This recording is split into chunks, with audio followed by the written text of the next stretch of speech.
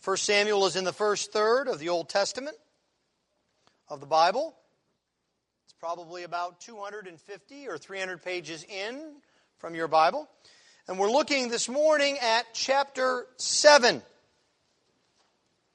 I'm actually going to begin our reading in verse 2 and take it through to the end of the chapter, verse 17.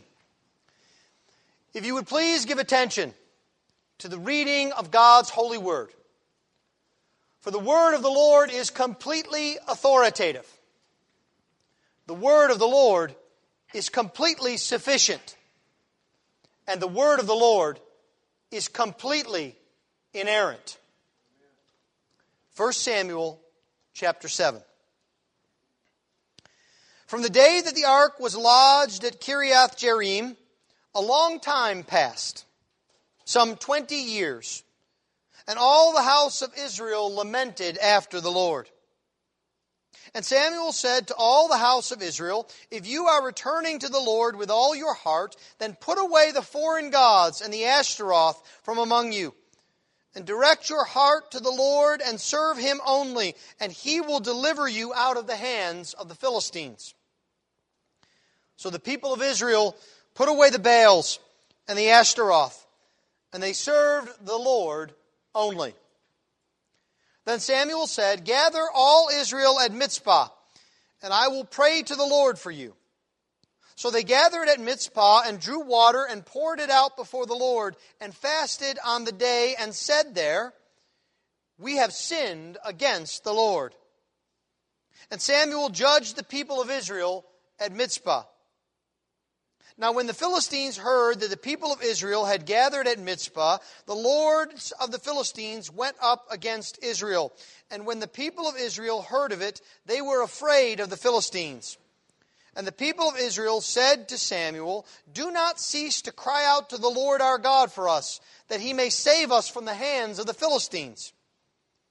So Samuel took a sucking lamb and offered it as a whole burnt offering to the Lord. And Samuel cried out to the Lord for Israel, and the Lord answered him. And Samuel was offering up the burnt offering, and the Philistines drew near to attack Israel. But the Lord thundered with a mighty sound that day against the Philistines, and threw them into confusion, and they were routed before Israel. And the men of Israel went out from Mizpah and pursued the Philistines and struck them as far as below Bethkar. Then Samuel took a stone and set it up between Mizpah and Shen and called its name Ebenezer. For he said, till now the Lord has helped us. So the Philistines were subdued and did not again enter the territory of Israel. And the hand of the Lord was against the Philistines all the days of Samuel. The cities that the Philistines had taken from Israel were restored to Israel, from Ekron to Gath. And Israel delivered their territory from the hand of the Philistines. There was peace also between Israel and the Amorites. Samuel judged Israel all the days of his life. And he went on a circuit year by year to Bethel, Gilgal, and Mizpah. And he judged Israel in all these places. Then he would return to Ramah, for his home was there, and there also he judged Israel. And he built there an altar to the Lord. Thus far the reading of God's holy word. Let's pray for His blessing upon it. Let's pray together. Heavenly Father, Lord, we ask that you would meet with us this morning in your word. Lord, we ask that you would send your Spirit, that by your Spirit we might have our minds and our hearts illuminated, that your word would be more than words on a page, but that we would see it as your will revealed to us, that we would see it as our very life. And so we ask this morning that we would learn more than simply the history of a period of Israel, but we would learn more about ourselves and our own hearts. This we ask in Christ's precious name. Amen. Well, this morning we have an opportunity to learn about repentance and the mercy of God. And it is important for us to learn about repentance from the Scriptures because repentance is something very unusual in our day. There is an element of repentance that can be encapsulated by saying, I'm sorry. And one of the things that I have noticed in our day and age, in our culture, is not only do we not know about repentance and not know how to repent, we don't even know how to say, I'm sorry. People walk up to us and they say, well, I'm sorry that you took it that way and it hurt your feelings. Or worse yet, I'm sorry you didn't understand my intentions in what I did. Now, I don't know about you, but that can't really be true repentance or even sorrow when in the midst of an apology, someone is insulting me, telling me I can't think and don't understand. But you see, the Bible tells us about repentance. It tells us repentance is something that is critical and a formulative part of the Christian life. And so this morning as we look at 1 Samuel chapter 7, I would like us to see three things. First, we see that there is repentance for God's mercy. That repentance precedes God's mercy. Secondly, we see Israel receiving God's mercy. And then third, we see Israel having a remembrance of God's mercy. Repentance for God's mercy, receiving God's mercy, and a remembrance of God's mercy. This is the story of 1 Samuel 7. As we open 1 Samuel 7, the first thing we cannot help but see is that Samuel is back on the scene. Now, some of you may have even forgotten about Samuel. It's been a few weeks since we've talked about him because we haven't seen him since chapter 3. Through all of chapters 4, 5, and 6, Samuel has been absent. And there is something very important we need to notice that Samuel is back before us. Because now that Samuel is here, he is a sign that God was at work in Israel.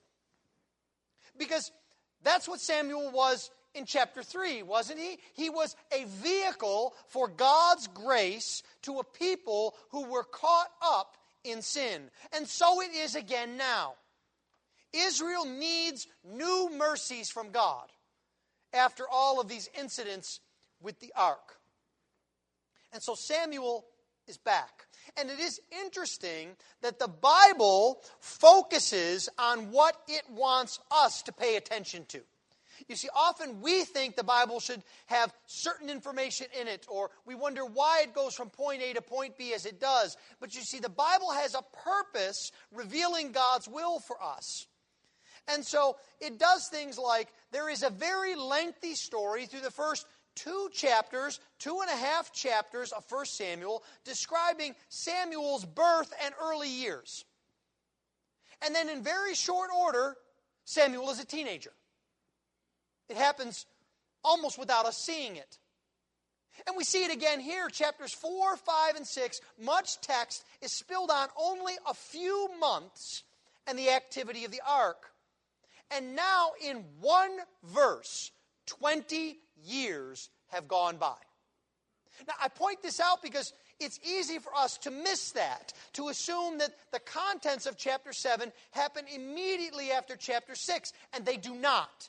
There are 2 decades that go by. And so this should help us to understand the context of what is going on here. Now, what has happened during these 20 years? Well, apparently not much, because the Bible doesn't tell us anything that's happening. Now, it seems that the Israelites are still under the thumb of the Philistines. The ark is returned, but it is being lodged in a backwater place of Israel. There's been no shrine set up. The Philistines are still the dominant military power. Israel serves the Philistines. But now, at the end of verse 2, there's a change. Do you see it? It happens right after the 20 years. Our author tells us, all the house of Israel lamented after the Lord. There is a change in the people of Israel after 20 years of constancy in sin. Now they are lamenting after the Lord. And so Samuel comes before us. He would have been aware of what had happened. Better yet, Samuel would have been aware of why it happened. That God was on the move again in Israel. And this was what he was waiting for. If you could imagine, year upon year, Samuel hoping, praying, waiting for Israel to realize that they needed to serve the Lord and honor and worship Him. And so after 20 years or so, Israel finally is showing signs of spiritual health. That's a long time. I imagine if I came to your house on a pastoral visit and I said to you, everything is going to work out fine in your family. After about 2 decades, your kids will turn out okay. Your marriage will be fine in about 20 or 25 years. That would be striking, wouldn't it? That's a difficult thing to wait for. That's a lot of time. And that's what's going on here. And that tells us how much Israel needed the Lord. And it tells us something else we must remember. It tells us how patient God is. Would we be patient for 20 years? No, we would not. But God is patient. So what does this change look like in Israel? What it looks like is Israel sorrowing after the Lord. They are mourning. They are grieving. And they are grieving for the right reason. They realize they have missed the Lord's care. They have been taught in what has been called the school of affliction for 20 years. They have been taught how much they need the Lord. Now, have you ever thought about that? Have you thought about at times how God may use affliction in your life to bring you closer to Him? Now, don't get me wrong. Your pastor does not go to bed at night and pray, "Please, Lord, send affliction on me tomorrow so that I might be drawn closer to you." This is not our prayer, but this is the way the Lord works oftentimes. He sends us trials. He sends us tribulations. He sends us difficulties so that we realize how much we need Him. He strips away all of the things that hide us from Him. More than that, the Israelites were not just mourning their loss of the care of God, they were mourning the absence of the Lord Himself. That's what the text says. They lamented after the Lord. And this is the beginning of repentance. Now, what is repentance? Repentance is, in its most basic form, a turning away from something and turning toward something else. That's actually what the word means. It means to turn around or to change one's mind, followed by a change in a course of action. It's encapsulated in Peter's sermon in Acts chapter 3, where he calls on the crowd to repent and turn back, that your sins may be blotted out. That is what repentance is. It is a turning back away from sin and turning to God that our sins might be forgiven. And so the very first aspect of repentance is we must realize that everything is not all right. We must understand that there is a need for a change.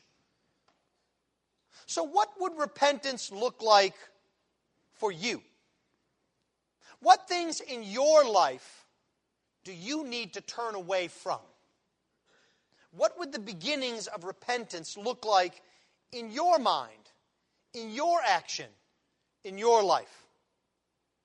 This is the beginning of repentance, turning away from sin and toward God. But the Bible also teaches us that we cannot stop there. Now, sorrow for sin is important, and Israel had finally come around. But just sadness and sorrow is not sufficient for repentance. Paul puts it this way in 2 Corinthians 7. He says, godly grief or sorrow produces a repentance that leads to salvation without regret, whereas worldly grief produces death. Do you see the commonality in those two things? They're both grief or sadness, but one is godly and one is worldly. It is not enough to be sad. We must be sad for the right reasons, and we must take action based upon our understanding of our lives. And so Samuel immediately challenges the Israelites. Look at verse 3. Samuel said to all the house of Israel, if you are returning to the Lord with all your heart, then put away the foreign gods and the Ashtaroth from among you, and direct your heart to the Lord and serve Him only. Now, public expressions of repentance are appropriate as long as they are not just done for show. What is really needed is not just a change of fortune for us. No, what Israel needs and what we need is to have our relationship with God be first. You see, what Samuel is challenging Israel to is to go back to the first commandment. The other 9 will follow from that. But to go back first to, I am the Lord your God. You shall have no other gods before me.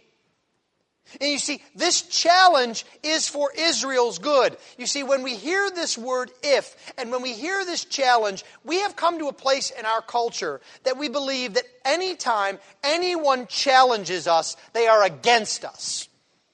They want bad things for us. And that is not what's happening here in 1 Samuel 7.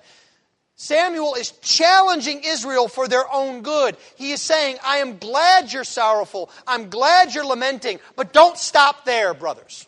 If you really are repentant, then you will do this. You will put away these foreign gods, and you will serve the Lord with all your heart only. And so Samuel begins by preaching an if. If your repentance is real, it has real consequences. It will have real actions to back it up. There is a wonderful section in the Westminster Confession of Faith in chapter 15 that encourages us how we ought to think about repentance. It says, men ought not to content themselves with a general repentance, merely speaking of it. But it is every man's duty to endeavor to repent of particular sins, particularly. We must take action that is related to our sin. We must forsake our sin as we see it, not merely to talk about it. And this is the second point of Samuel's sermon. After if comes then. And he says to them, if your repentance is real, then your first action is to put God first. And that means putting off foreign gods and going to the Lord. When you think about your own repentance, are you ready to take concrete steps to repent? Are you ready to make a list of things that you must forsake and things that you must cultivate in your life? Not because those things have merit, but because they are an expression of a reality in your heart. You see, love for God does not remain hidden and locked away in our hearts. If we truly love the Lord and wish to serve Him, it bursts forth from our hearts and from our tongues. And it spills out into all of our life and into everyone who is around us. We cannot help but show that we love and serve the Lord. And so the third thing we see is Israel's response in verse 4. So. That is, so Israel did this, putting away the foreign gods. Now, this was not easy. I know as we sit here in our church pews, in the air conditioning, we are thinking to ourselves, well, how hard could it be to take totem poles and get rid of them? How hard could it be to stop serving Baal or the Ashtoreth. I mean, that's not as hard as the things I would have to do if I repent, the things that I would have to give up, the things that I would have to change in my life. I'd love to only have to give up Baal. Again, I want to remind you of our context. How many years have gone by? 20. For 20 years, they have been serving the Baals and the Ashtoreths. This is not an easy thing to stop doing. It's an ingrained habit. And worse than that, it is an ingrained habit that is everywhere in the culture. How difficult is it to change your own life when you must be in complete opposition to what is going on in the world? There's a lot of pressure there, isn't there? That's what Israel would have experienced. And I have to tell you something else about this worship of these false gods. I'll give it to you in a sanitized form. Worshipping the Baals and the Ashtoreths was party time. It was fun. Everything that you think about in our party culture was a part of that worship. Getting drunk, being loud, doing lewd things. It was not something that people wanted to give up because it was hard or burdensome. No, it was designed to be enticing to the flesh. And so then, the question comes to you. What are you drawn to in our culture? What excuses do you make in your life not to give up the things in the culture that are anti-God? You see, the people of Israel gathered together in verse 6 in a commitment to the Lord to shed off these foreign gods. And they acknowledged their sin before the Lord. And so the question is, are you ready today to commit to the Lord? Because you see, that has to be first, even before God helps. And then we see the second thing that happens as Israel gathers together at Mizpah. We see Israel receiving God's mercy, first and foremost by understanding that they are helpless before God and the world. And they start with this action of gathering together and pouring out water. Now, this is one of these occasions where if I was not a preacher, perhaps I was a professor, I would regale you for a half an hour with all of the various theories about what it means that they poured out the water on Mizpah. But I think the bottom line here is we don't know exactly what it means, because if we were to know, God would tell us in His Word. So there's no need to speculate here.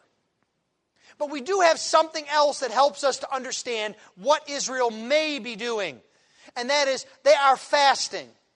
And so if you think about it, if they've gathered together and they are refraining from food and they are pouring out water, at least one thing that they are saying is that God is more important to them than the very necessities of life.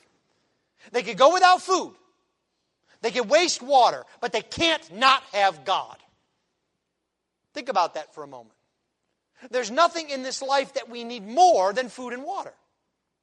And yet Israel is acknowledging that they need God more than that. Without the Lord, they are saying, they cannot survive. And this is very different than their attitude in the earlier parts of this book. And so now what is happening is they have to put their money where their mouth is. God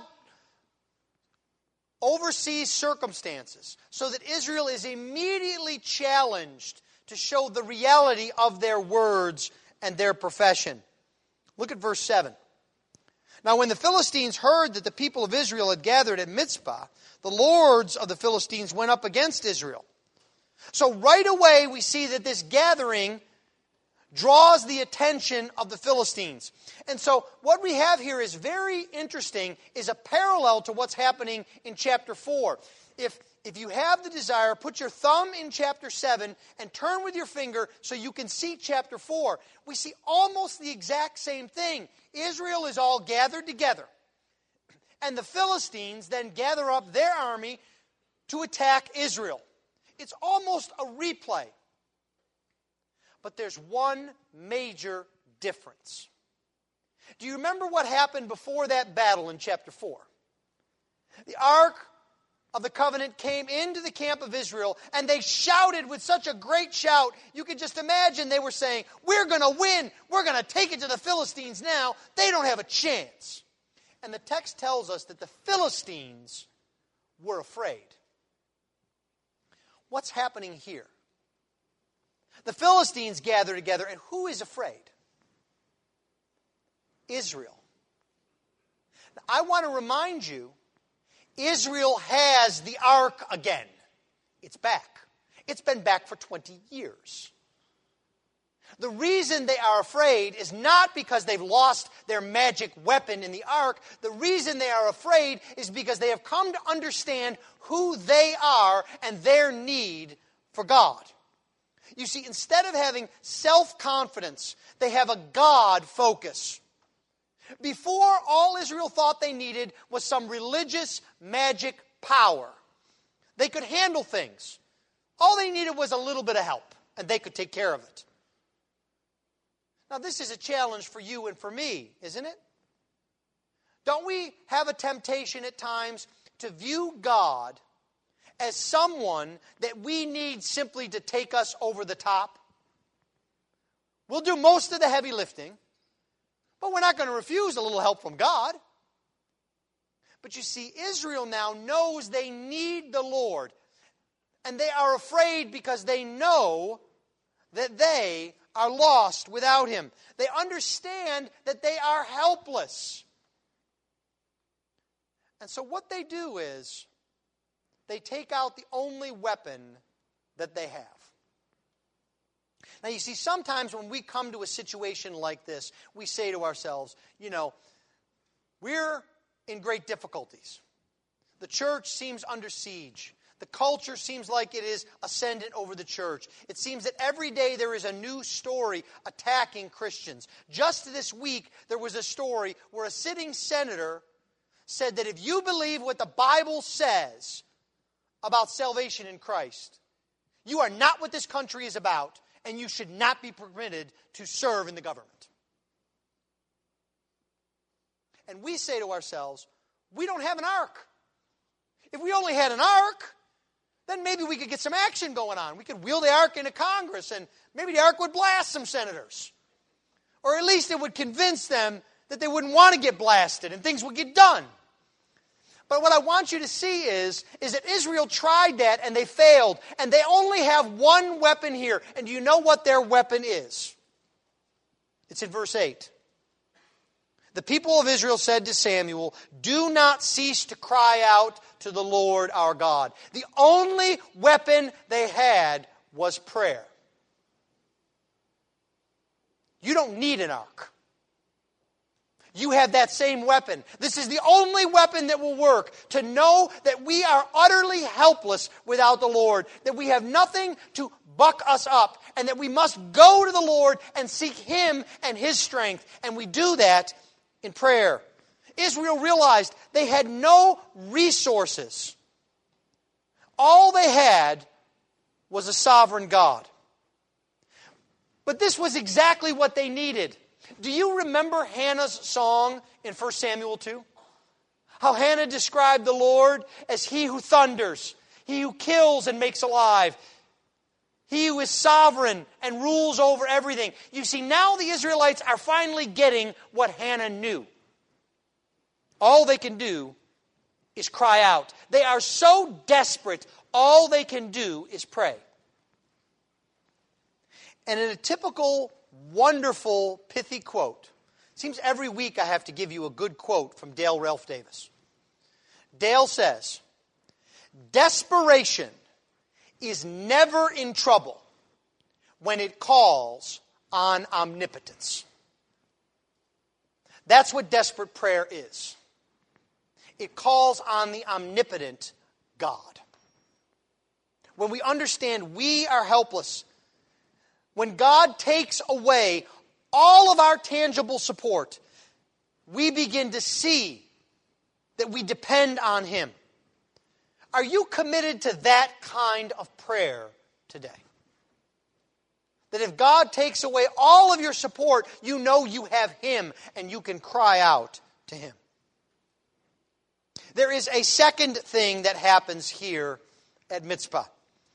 And that is a sacrifice in verse 9. Samuel takes a lamb and offers it up as a sacrifice. And we may ask ourselves, why the sacrifice now? Isn't praying enough? Israel was in the place where they needed to be. They were running away from sin. They're running toward God. And they realized that they were helpless and only God could save them. But what now we see is Israel knows they need to be back right with God. Remember, there is still the matter of their sin. They are turning away from their sin, but there is still the fact that they have rebelled against God for decades. And so they had been brought to the point of abandoning sin. But they still had sinned. And the Bible never tells us that God ignores sin. Not once. It tells us that He forgives sin. Now, what is the basis of that forgiveness? The basis of that forgiveness is atonement. That is the story of the whole Bible, of the sacrifice for sin. The whole of the Old Testament is full of this. That is why we have all of the sacrifices described in great detail in the Old Testament. That's exactly what's happening here at Mizpah. There is a sacrifice. And all of these sacrifices prefigure the sacrifice. Jesus Christ is the ultimate atonement for sin. Nothing, no one can come to God without the blood of Christ. But the good news of the gospel is anyone can come to God with and through the blood of Christ. So are you sorry for your sin? Do you know you need to be right with God? Do you know that you are helpless?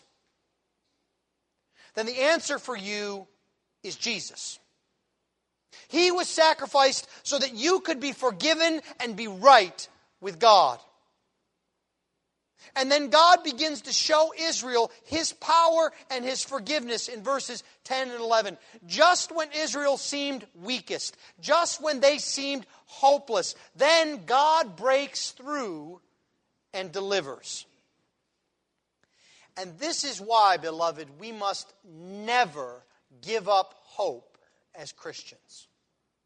No matter how dark the sky is, no matter how black the night is, no matter how much despair grips at us, we must never give up, because it is precisely when we are unable that God delights in showing us He is able. We are not, but the Lord is. Then Samuel does something a bit odd. He takes a stone in verse 12 and he sets it up. He sets it up as a remembrance of God's mercy. And he does this first and foremost to encourage Israel to trust in the Lord. Now, when he takes this stone and sets it up, this is something that Israel has done before. Those of you that have been with us in the evenings as we looked at the book of Joshua saw that when Israel went across the Jordan, when God parted the Jordan, they took the stones and set them up as a testimony, a witness to the power of God. And then you recall at the end of that book, when they renewed their covenant with God, they had a stone that was a witness to them of their relationship with God. And so that's what this stone is. It is a witness and a testimony to what God has done. And there is something in its name, Ebenezer. In the Hebrew, it actually means a rock of help. Now, Samuel realizes this. That's why he gives it its name. But I want you to think back for a moment. Do you remember chapter 4, verse 1? Do you remember where the Israelites were first defeated? It was at Ebenezer. You see, there at that Ebenezer, all was lost through Israel's sin and their inability to trust God. But now here at this Ebenezer, all is restored through Israel's repentance and the trust that they have in God. Samuel sets up this stone as a reminder to Israel that they are to trust God and He will deliver. Now notice Samuel's phrase here in verse 12. Till now, the Lord has helped us. Now the obvious and immediate meaning there is, right now at this place, God has helped us, till now. But I think it means much more than that. Samuel wants Israel to understand not just that God has helped them now, but that God has helped them when He led them out of Egypt in the Exodus. And that God has helped them when He parted the Red Sea and brought them. And God helped them when He fed them in the wilderness. And God helped them when they conquered the Promised Land. And God helped them when He restored them through the Judges. Up until this point, all of this has been a help from God. But there's still more than that. Because you see, I think Samuel is also referring to these past 20-odd years. That God has helped them in the midst of their suffering. He has been with them. He has never forsaken them. He has helped them in the midst of their sufferings. And we have to understand that God does not just give us mercies. He also gives us chastisement as well to bring us to Himself. You see, our temptation is to think of the Christian life like a roller coaster. When things are going well, we're on a high and God is with us and He loves us. And then when things take a drastic turn for the worse, we think that God has abandoned us and He has left us and we are on our own. And the reality is that God never leaves us nor forsakes us. Sometimes He helps us through mercies. Sometimes He helps us through chastisement. That's why Hebrews chapter 12 says, "For the Lord disciplines the one He loves, and He chastises every son whom He receives." You see, the Lord has been there for Israel in the past. And this encourages Israel to trust God in the present and in the future. And this is true for you as well, brothers and sisters. As you look back, don't just dwell on the past, but understand that who we are in the present is the result of what God has done in the past. Remember the famous line from the hymn, "Here I raise my Ebenezer. Hither by Thy help I'm come. And I hope in the future, by Thy good pleasure, safely to arrive at home." Why do I hope I will arrive at my home? Because I have an Ebenezer to look at to see what God has done in my life. Do you look to the Lord for your future? Can you look back at your past and recount His deliverances to you? You see, this is practical theology. We do this once every month when we spread the Lord's table and celebrate communion. It is a reminder, it is an Ebenezer of the greatest thing that God has ever done for His people. It is a reminder that we look to the past and see that Jesus died for us. And because we know what He has done, we can trust Him for today. And we can be confident for the future because we know this Jesus. Finally, I want you to notice the end of this chapter here. How this remembrance also sustains the people of God in grace. The end of this chapter, verses 15 through 17, describes what Samuel did. He went and judged Israel all his days. Now, I'm going to take an image out of your minds on this.